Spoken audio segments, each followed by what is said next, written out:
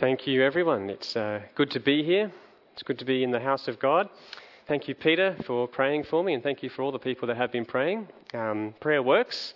I have a sermon, so that's good, and praise God. Okay.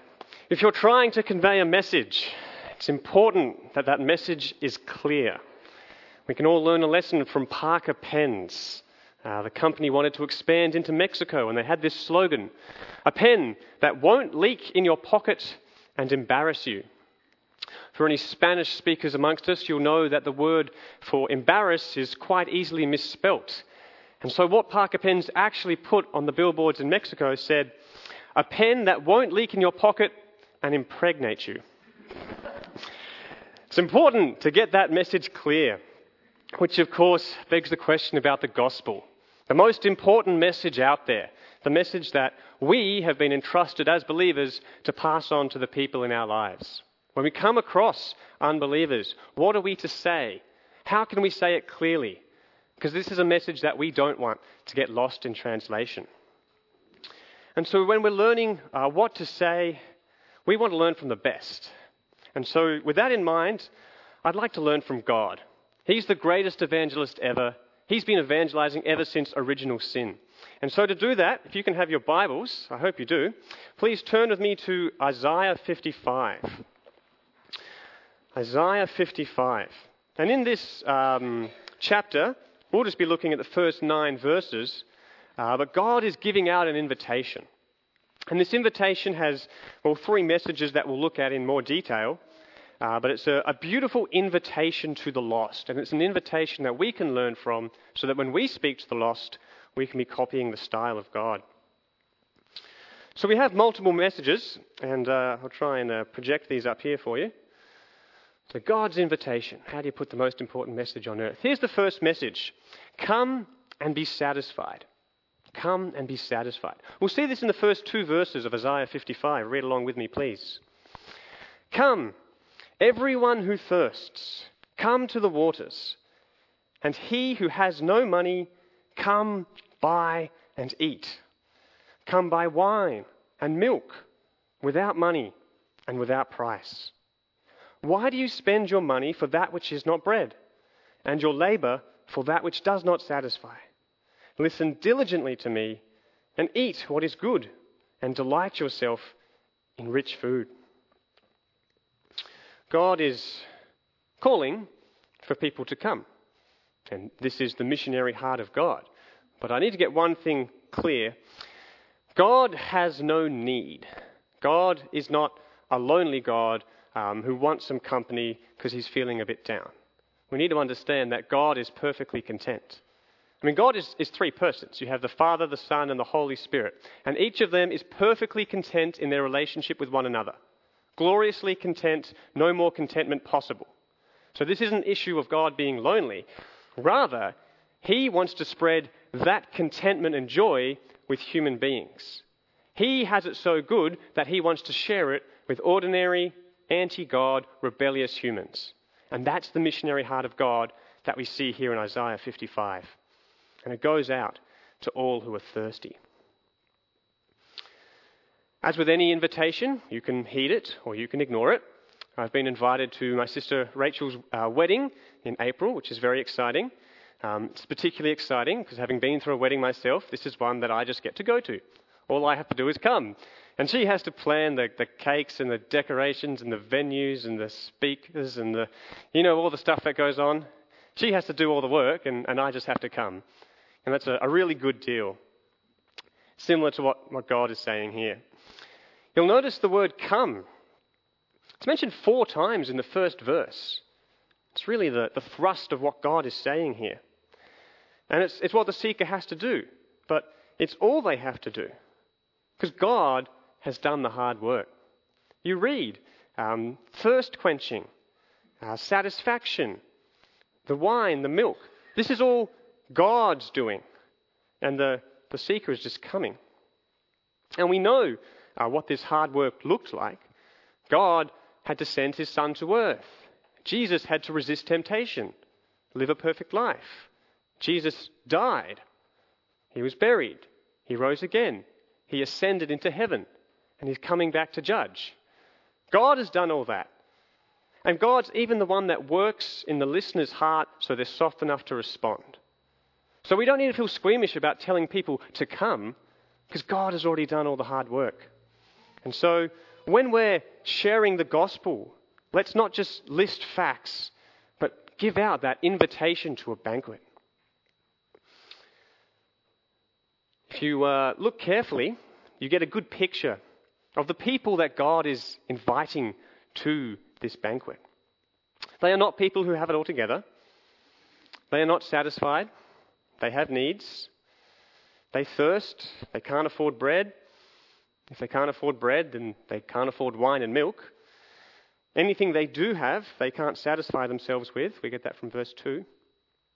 They're trying things and nothing is filling that hole in their heart. And this language is beautiful and metaphorical, but it does describe a harsh reality of the people in this world and of the people in our everyday life that we come across. You know, these people, they can't obtain true contentment and true satisfaction outside Christ. And the people who need Christ, they need him desperately because they have nothing at all. They have no satisfaction. And so all that lies before them is this life without true meaning. And of course we know that after this life, if they haven't come to the name of the Lord, that they have eternal life outside of God in suffering. And so people need the Lord. But let's look at the text and see what God offers in response to their need. Start at verse 1. Come, everyone who thirsts, come to the waters. What's God saying? You have a need and I can meet it. Read on. He who has no money, come, buy and eat. Come buy wine and milk without money and without price. What is God saying? You have a need and I can meet it, and meet it with abundance. Verse 2, why do you spend your money for that which is not bread, and your labor for that which does not satisfy? Listen diligently to me and eat what is good, and delight yourselves in rich food. The message that God is putting forward in this invitation is clear. It's come and be satisfied. So the people that we're going to speak to when we witness, they have needs. They're real needs, personal needs, painful needs. And we need to be conscious of that. But we also need to be aware that their needs are met in Christ. If they will come to Christ, they will be fulfilled. And so we want to offer them this water, this bread, this wine, this milk, this good food, this rich food that God offers here. We need to offer to those who need to hear it. What is all this stuff really, though? I assume we're not talking about literal water and literal bread. This is poetry, so metaphorical language is used. You may be aware, most of you have pretty good Bible reading skills. God himself is the one who brings satisfaction. God is the water that quenches the thirst. Outside of him, there is no satisfaction. God is the bread. God is the wine and the milk. God offers himself, and he is the one who meets the needs of the people. It's not so much something you get from God, you get God when you enter into a relationship. And this is a struggle for me personally, and I think a lot of you might have the same thing. It's really hard to describe what we have in God, and doubly so to an unbeliever. It's really hard to convey how good we have it in Christ.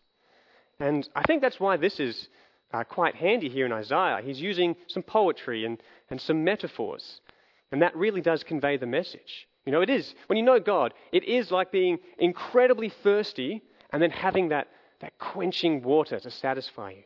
It is like being starved and having not eaten in days, and then you have to keep passing shop after shop because you have no money to buy bread. And then God puts on an incredible feast. That is what it's like, and that is a way to describe it. But I challenged myself this week to go into even more detail of how good is it to actually know God? How good do we actually have it? Well, I hope that as Christians here you can relate to what I'll say. But hopefully you know what it's like to wake up in the morning and you have a rough day ahead, but you can just rest in the knowledge that God is good and God will provide. That situation where you think you can't cope because you don't have the strength, and God gives you that strength and encouragement. That hope inside us when we contemplate the future and we recognize that one day we'll rise with Christ and we'll be free from the very presence of sin, that hope is part of that satisfaction. And then there's that feeling, and all believers will be able to experience this feeling, hopefully often, where you've just done a nasty sin again, and then you come before the Father's throne room and ask for mercy, and He forgives you. That is an incredibly satisfying, wonderful feeling straight from God. And these are the kind of things that are hard to describe, are hard to convey. But it is our message that we've been entrusted with. A relationship with God, it's not a chore, it's a joy.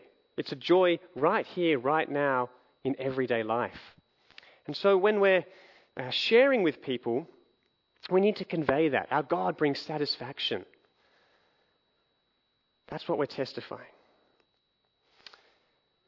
Now, of course, what we know to be true and what we show to be true can be completely different. Dear friends, you would all acknowledge that God truly satisfies. There is no debate about that. But can other people see that satisfaction?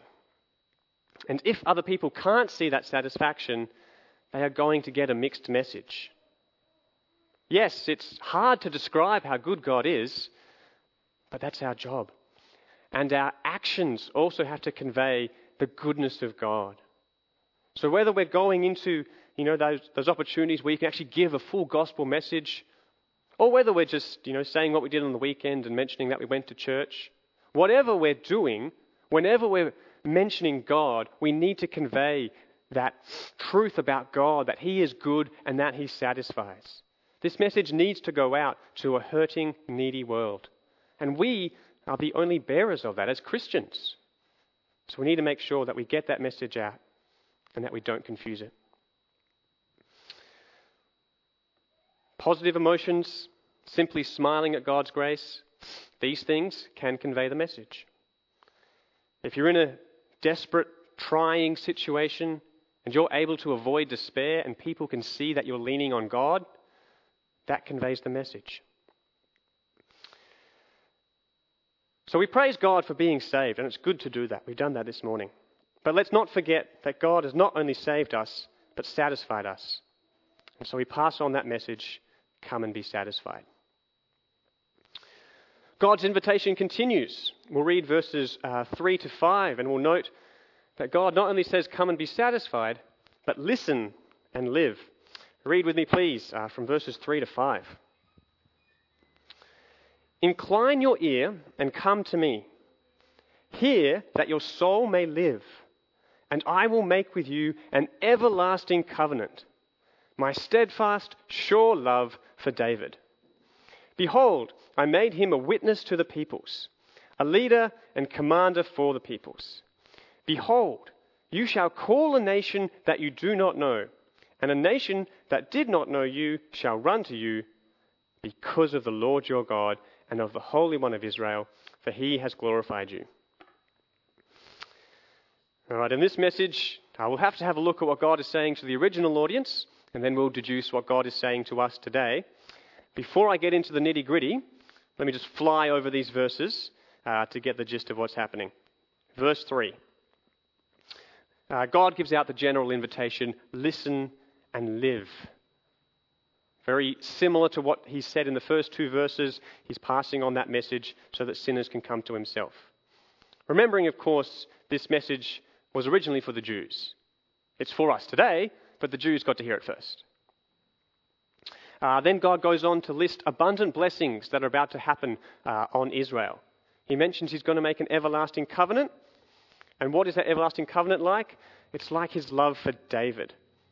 Verse 4, God describes what David was like, a leader, a commander, a witness. And then in verse 5, you get a glimpse of what the blessings will mean. Israel is raised to a place of prominence. The country Israel is kind of prestige on the world stage, and nations come running. And that's the flyover look. But what I want to do, and bear with me as we use our brains, as it's healthy to do, I want to go into God's covenant with David. That reference to the steadfast, sure love for David in verse 3. If we can understand God's covenant with David, called the Davidic covenant, we'll have a better grasp of what God is saying here. And to understand that, there's nothing like using the Bible, so I'm going to use some Bible verses. You need not turn there for the sake of time. But we're going to start in 2 Samuel chapter 7. 2 Samuel chapter 7, God is speaking to David. God is saying a lot of things. He really blesses David here. Some of the things God tells David. David, you're going to be blessed. David, your name is going to be great. David, this people and this land are going to have rest from their enemies. And these are all wonderful truths. God fulfills them in the life of David. Where it gets really interesting, and the Davidic covenant really comes into prominence, is 2 Samuel 7 verse 16, which reads like this. God says, "Your house and your kingdom shall be made sure forever before me, and your throne shall be established forever." This is the eternal part. This is the most significant part of all the things God says to David. David is going to have a forever kingdom, an eternal kingdom. David and his descendants are going to reign forever. So that's the covenant. Jeremiah chapter 33, verses 14 to 18, gives really quality elaboration on this. So good, I've actually put it up here for you guys to read. So let's see what Jeremiah has to say. He had word from God, that's why it's so good. So Jeremiah says, "Behold, the days are coming, declares the Lord, when I will fulfill the promise I made to the house of Israel and the house of Judah. In those days, and at that time, I will cause a righteous branch to spring up for David, and he shall execute justice and righteousness in the land. And in those days, Judah will be saved, and Jerusalem will be saved, and Judah will dwell securely. And this is the name by which it will be called, the Lord is our righteousness. For thus says the Lord, David shall never lack a man to sit on the throne of Israel." As you look at those words, we see some wonderful truths that help us understand God's heart behind the Davidic covenant. Jeremiah, the prophet, is speaking at a time when David still had a literal descendant on the throne. But Jeremiah knew that the future would hold the fulfillment. We see him predicting here, prophesying here. He mentioned the days are coming. Fulfill the promise. He knew that the Davidic covenant would be a future event in fulfillment. What he also says is that it's going to be fulfilled by this branch. And then what is this branch? He goes on to explain. He comes from David. Okay, so he's going to be one of David's descendants. This branch is also in a position of power. He's going to execute righteousness and justice. So he's going to be a king. And he's going to be a very good king. So he's going to be a good king. He's going to come from David. And this branch is a reference to the Messiah. And you can see why the Jews would look forward to it. Look at that great bit in the middle. Think if you're a Jew, how good would this sound? Judah will be saved, Jerusalem will be saved, and Judah will dwell securely. That's really good news for the Israelites. Yes, there's prophecies of all sorts of horrible things that happen in the future, but this is hope for Israel. And it's due to the branch of David, the good and righteous king. So as I said, this branch is a descendant of David. As such, he satisfies the stipulation that God made. David shall never lack a man to sit on the throne of Israel. So when the Messiah reigns forever, since he's a descendant of David, that is a fulfillment of the covenant. This branch is Jesus. Jesus is the Messiah, and that's why we call him Jesus Christ, because Christ means Messiah. So we're talking about Jesus fulfilling all these promises that are talked about in 2 Samuel 7, Jeremiah 33, and referenced here in Isaiah. This is a future event. Yes, Jesus has come, but he'll set up his kingdom at a future date. Future to us, I don't know when it is, don't ask me. All right, so hopefully we've got a bit of an idea about the Davidic covenant, but particularly who it points towards. Okay, if you can't remember any of that, it points towards Jesus. Just remember that. So what does that have to do with listening and live? Let's go back to Isaiah 55. With that background, let's see if we can make some sense of this. Verse 3, "Incline your ear and come to me. Hear that your soul may live. God is urging the listeners to pay close attention. I love the translation that says, listen diligently. It really captures the essence. If you're listening diligently, you're really focusing to what God has to say. And with good reason, because what God has to say is incredibly important. So listen diligently. Why should we listen? Why should we come? So that your soul may live. Hear, so that your soul may live. That Hear so that your soul may live. That is just as applicable to you today as it was to the Israelites back then. If you want your soul to live, you have to come to God. There is no other way. That was true for the Israelites. That's true for us today. And if you don't come to God, your soul will not live. It will die. It will perish forever in the lake of fire, where God's unquenchable wrath will torment them for rejection of their Maker. That is not what I want for people. That is not what God wants for people. That is why God is saying, listen, so that your soul may live. God continues though. And he speaks to Israel as you continue in verse 3. I will make with you an everlasting covenant. So here God promises to make an everlasting covenant with Israel. Interesting. Straight afterwards, he references his steadfast love for David. So God is clearly referencing that Davidic covenant that we looked at before. So if you get saved, and if you do listen, and if you do come to God, you can partake in the blessings of the Davidic covenant. Now, what does that mean? Partake in the blessings of the Davidic covenant. All right, in the most obvious sense, Jesus is going to reign as King and Messiah. You get to be a part of that. You get to be in that kingdom. You get to experience Jesus reigning and the time of peace and prosperity that gives. When Jesus fulfills the covenant, you get to be there. And that, again, is true for the Jews and it's true for the Gentiles. And praise God that, we've been ushered into this kingdom. It's incredible. So when God promises these things, we get to have that eternal life that includes experiencing Jesus as Lord and acknowledged as King. And that's going to be good, praise the Lord. But there is an extra special meaning for the Jews. And I do want to go into it because it is here in our text. So you might be aware, Isaiah, the second half of Isaiah is written towards the people in captivity, the Jews that are in Babylon. Okay? And when you keep that in the back of your mind, you get an extra significance from the words that Isaiah speaks. Have a look at verse 5. Behold, you shall call a nation that you do not know, and a nation that did not know you shall run to you. This is saying several things to the Jews. Number one, you're going to be a nation. You're going to be a country. This is written to a people that are in Babylon and their country's been wiped off the map, but they're going to get it back. God is good. It also says they're going to get their land. Okay? Their land is going to be theirs. And that is good because that's a fulfillment of God's promise to Abraham, which I won't get into. They're going to be a country, they're going to have their land, and they're going to be at peace. And what's really interesting about those three things that God promises to Israel is that God also promised those things to David.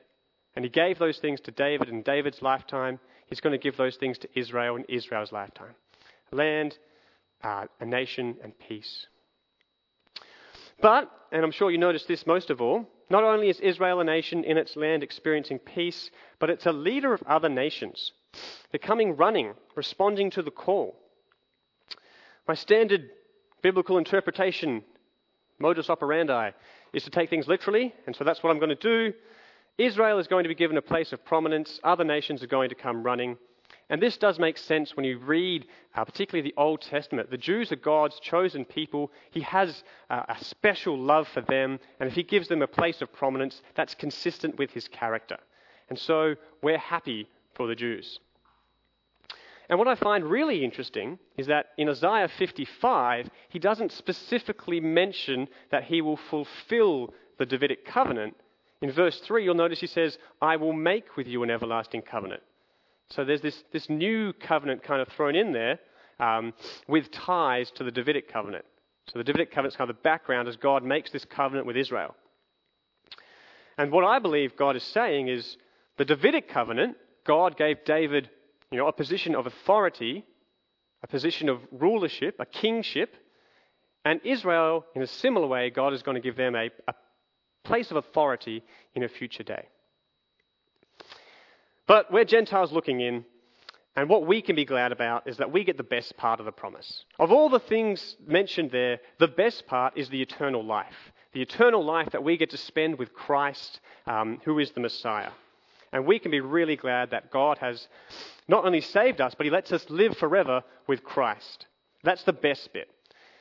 Both Jews and Gentiles get to live forever with Christ if they come to him. The Jews get a few extra perks. All right. So God is inviting all people. His invitation asks people to come and be satisfied. His invitation asks people to listen and live. Thirdly and finally, his invitation asks people to forsake sin and experience grace. This is the third message. This is my favorite message. Forsake sin, experience grace. Let's read verses 6 to 9. Seek the Lord while he may be found. Call upon him while he is near. Let the wicked forsake his way and the unrighteous man his thoughts. Let him return to the Lord that he may have compassion on him, and to our God, for he will abundantly pardon. For my thoughts are not your thoughts, neither are my ways your ways, declares the Lord. For as the heavens are higher than the earth, so are my ways higher than your ways, and my thoughts than your thoughts. This whole invitation is beautiful from God. These verses, again, are beautiful. They're conveying this delightful truth about God's grace. And so let's delve into it. Verse 6, seek the Lord. Seek the Lord. Interesting. The passage has asked the people to listen. It's asked them to come. It's even used the word see or behold. Now it's asking them to seek. Now to seek, I think, is something a lot more active. You know, you can just look or you can just listen. But to seek, you know, if you're playing hide and seek, you have to get out of the room and search the house and look in all the nooks and find everyone. So to seek is a much more active verb. It's no small thing to seek. And so I think in verse 6 you have a subtle change in the message. And again, I think that's further evidenced if you keep reading. Seek the Lord while he may be found. Call upon him while he is near. Very interesting words. While he may be found, while he is near. It is not saying that God only orchestrates salvation on certain Tuesdays, or that sometimes he's out to lunch and you have to come back at a more convenient time. That's not what it says. We know what God is like. He's omnipresent. He's always willing to save. His arms are open like the Father waiting for the prodigal son. So we know that these verses are not talking about restrictions in God's calendar. Rather, what Isaiah is saying here is seek the Lord now. When can God be found? He can be found right now. So seek him now. When is God near? He is near right now. So seek him now. And so there's this urgency from Isaiah reflecting the urgency from God. We want people to be saved, but we don't want them to put this decision off.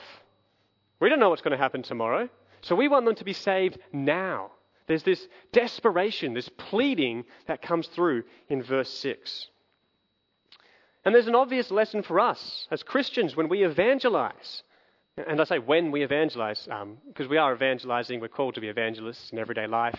That's our duty. When we evangelize, are we desperate? Do we plead? Do we say, get saved today? Because there's nothing wrong with asking for an immediate response. We see it over and over in the scriptures. Consider the brevity of life to the length of the afterlife. There's a good reason to plead.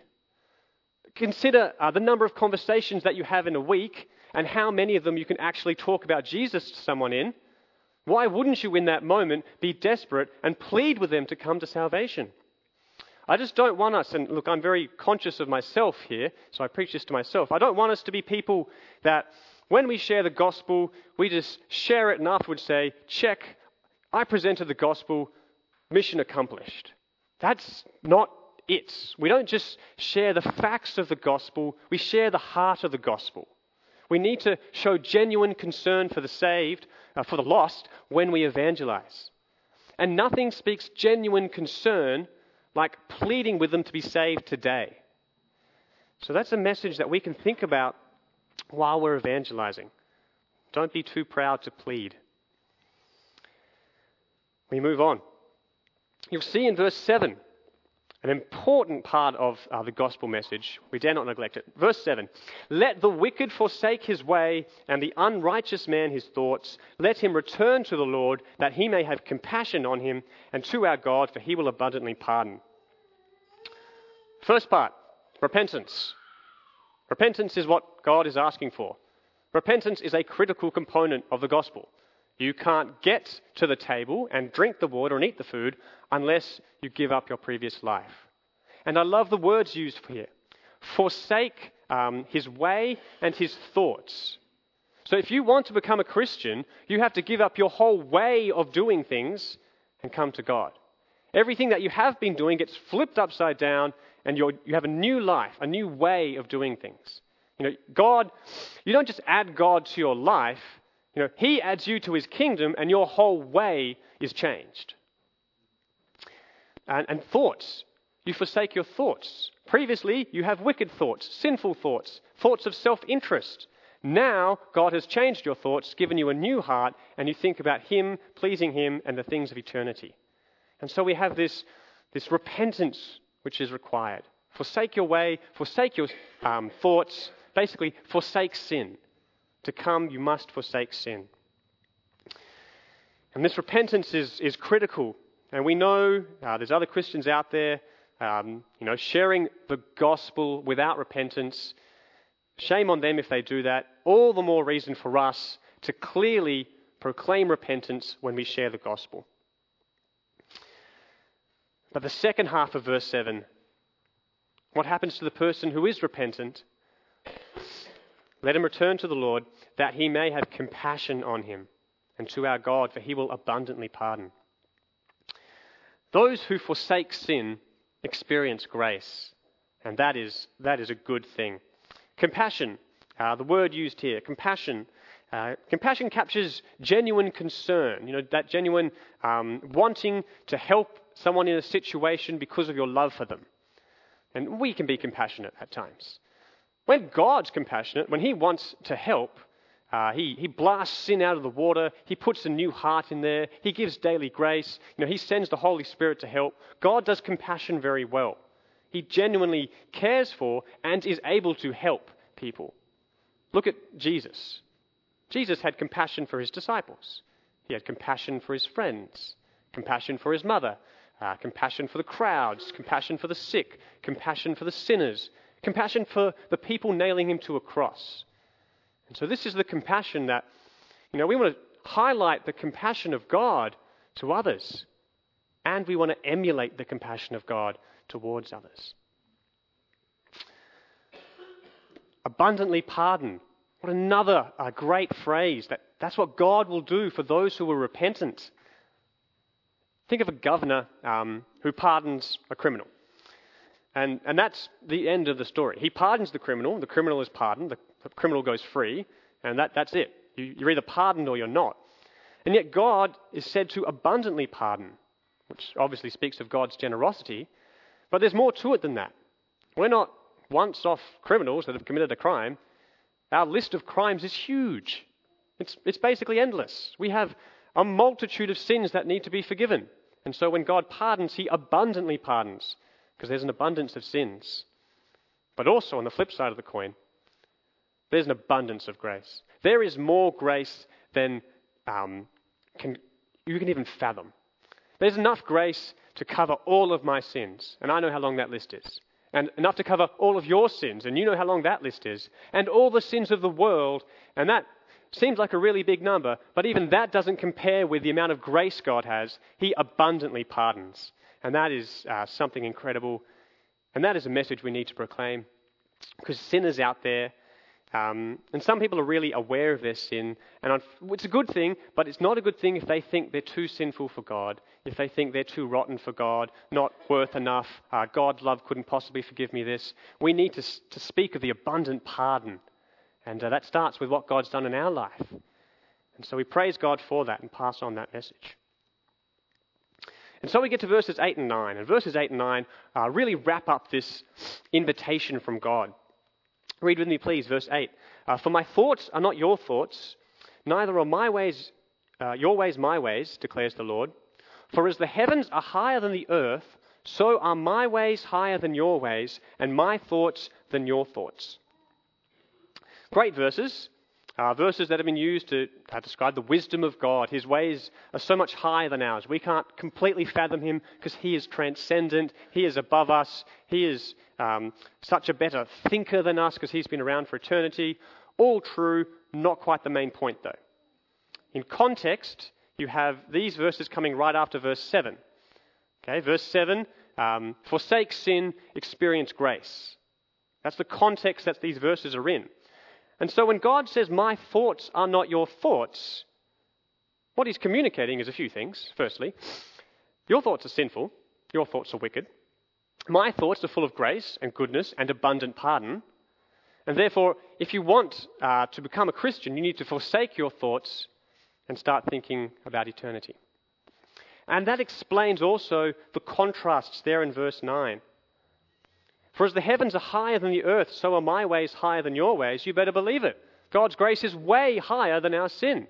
He is so separate from us in terms of his goodness and kind heart and compassion compared to our natural evil tendencies. His ways are much higher than our ways. His thoughts are much higher than our thoughts. Our thoughts are full of pride and self-interest and deceit. And his thoughts are full of compassion and love and goodness. They're so much higher than ours. And so these verses are really highlighting, the grace. If sinners forsake their ways, they get to experience this grace that is so much greater.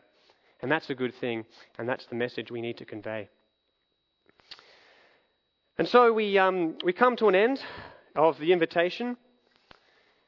What a beautiful picture of grace to end it on. And I hope, brothers and sisters, you've enjoyed hearing God's invitation this morning.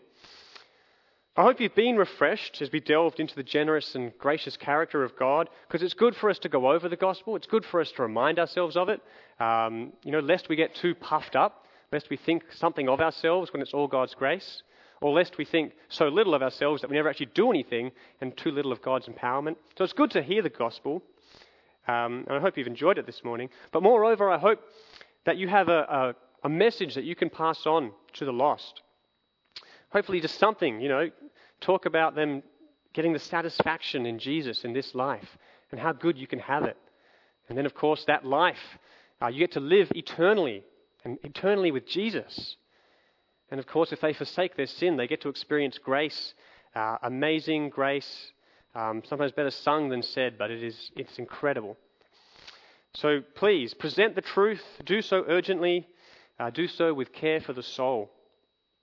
But, of course, I can't finish this morning without extending this invitation now. And maybe there's someone here who doesn't know God. Maybe there's one soul, just one, who doesn't know God. And if there is one soul that doesn't know God, that soul is more valuable than the world. Because what good is it to gain the whole world but forfeit your soul? And so if you're here this morning and you don't know God, if you don't know God, you desperately need God. You desperately need to come to Christ. The blessings have been made clear. You have everything to gain, so you need to be saved, and you need to be saved now while God is near. So I pray that you will do so. Please speak to someone. If you don't know God, you don't put this decision off. Get saved today. Speak to me, speak to Jeff, speak to someone. Just don't leave without knowing God. And that's the message from today. Come and be satisfied. Let's pray together. Our Heavenly Father, we have just heard of your grace, of your compassion, of the salvation, of the satisfaction, of all the good things that you provide us with. Lord, we lift up our hearts in praise. We thank you. You deserve so much more than our praise, but we give it to you. Lord, we just thank you that you are so good. We just pray, Lord, as we go out into the week, we just pray for this week, Lord. This is another week that you've given us in your grace. And so we pray for this week that we might be your messengers. Lord, give us opportunity this week to speak your gospel to someone. And as we do so, God, I pray that you give us courage. Lord, that you give us the words to say clearly. That you give us genuine compassion for lost souls. And Lord, even this week, we just pray that this message will get out there and that people will hear it and that people will respond. And we thank you that you love these people and ask that you help us to do the same. And Lord, anyone unsaved here today, you know who they are. They know who they are. We just pray that your Spirit will really, really soften their heart and that they'll come to know you now, God, and experience all of those wonderful things, Lord, that you offer. And we pray this for them, Lord, with genuine concern and genuine confidence in your ability to save, God, because there's no sin that is too great for your grace. And so we pray all these things in the wonderful, blessed name of Jesus, our Saviour. Amen.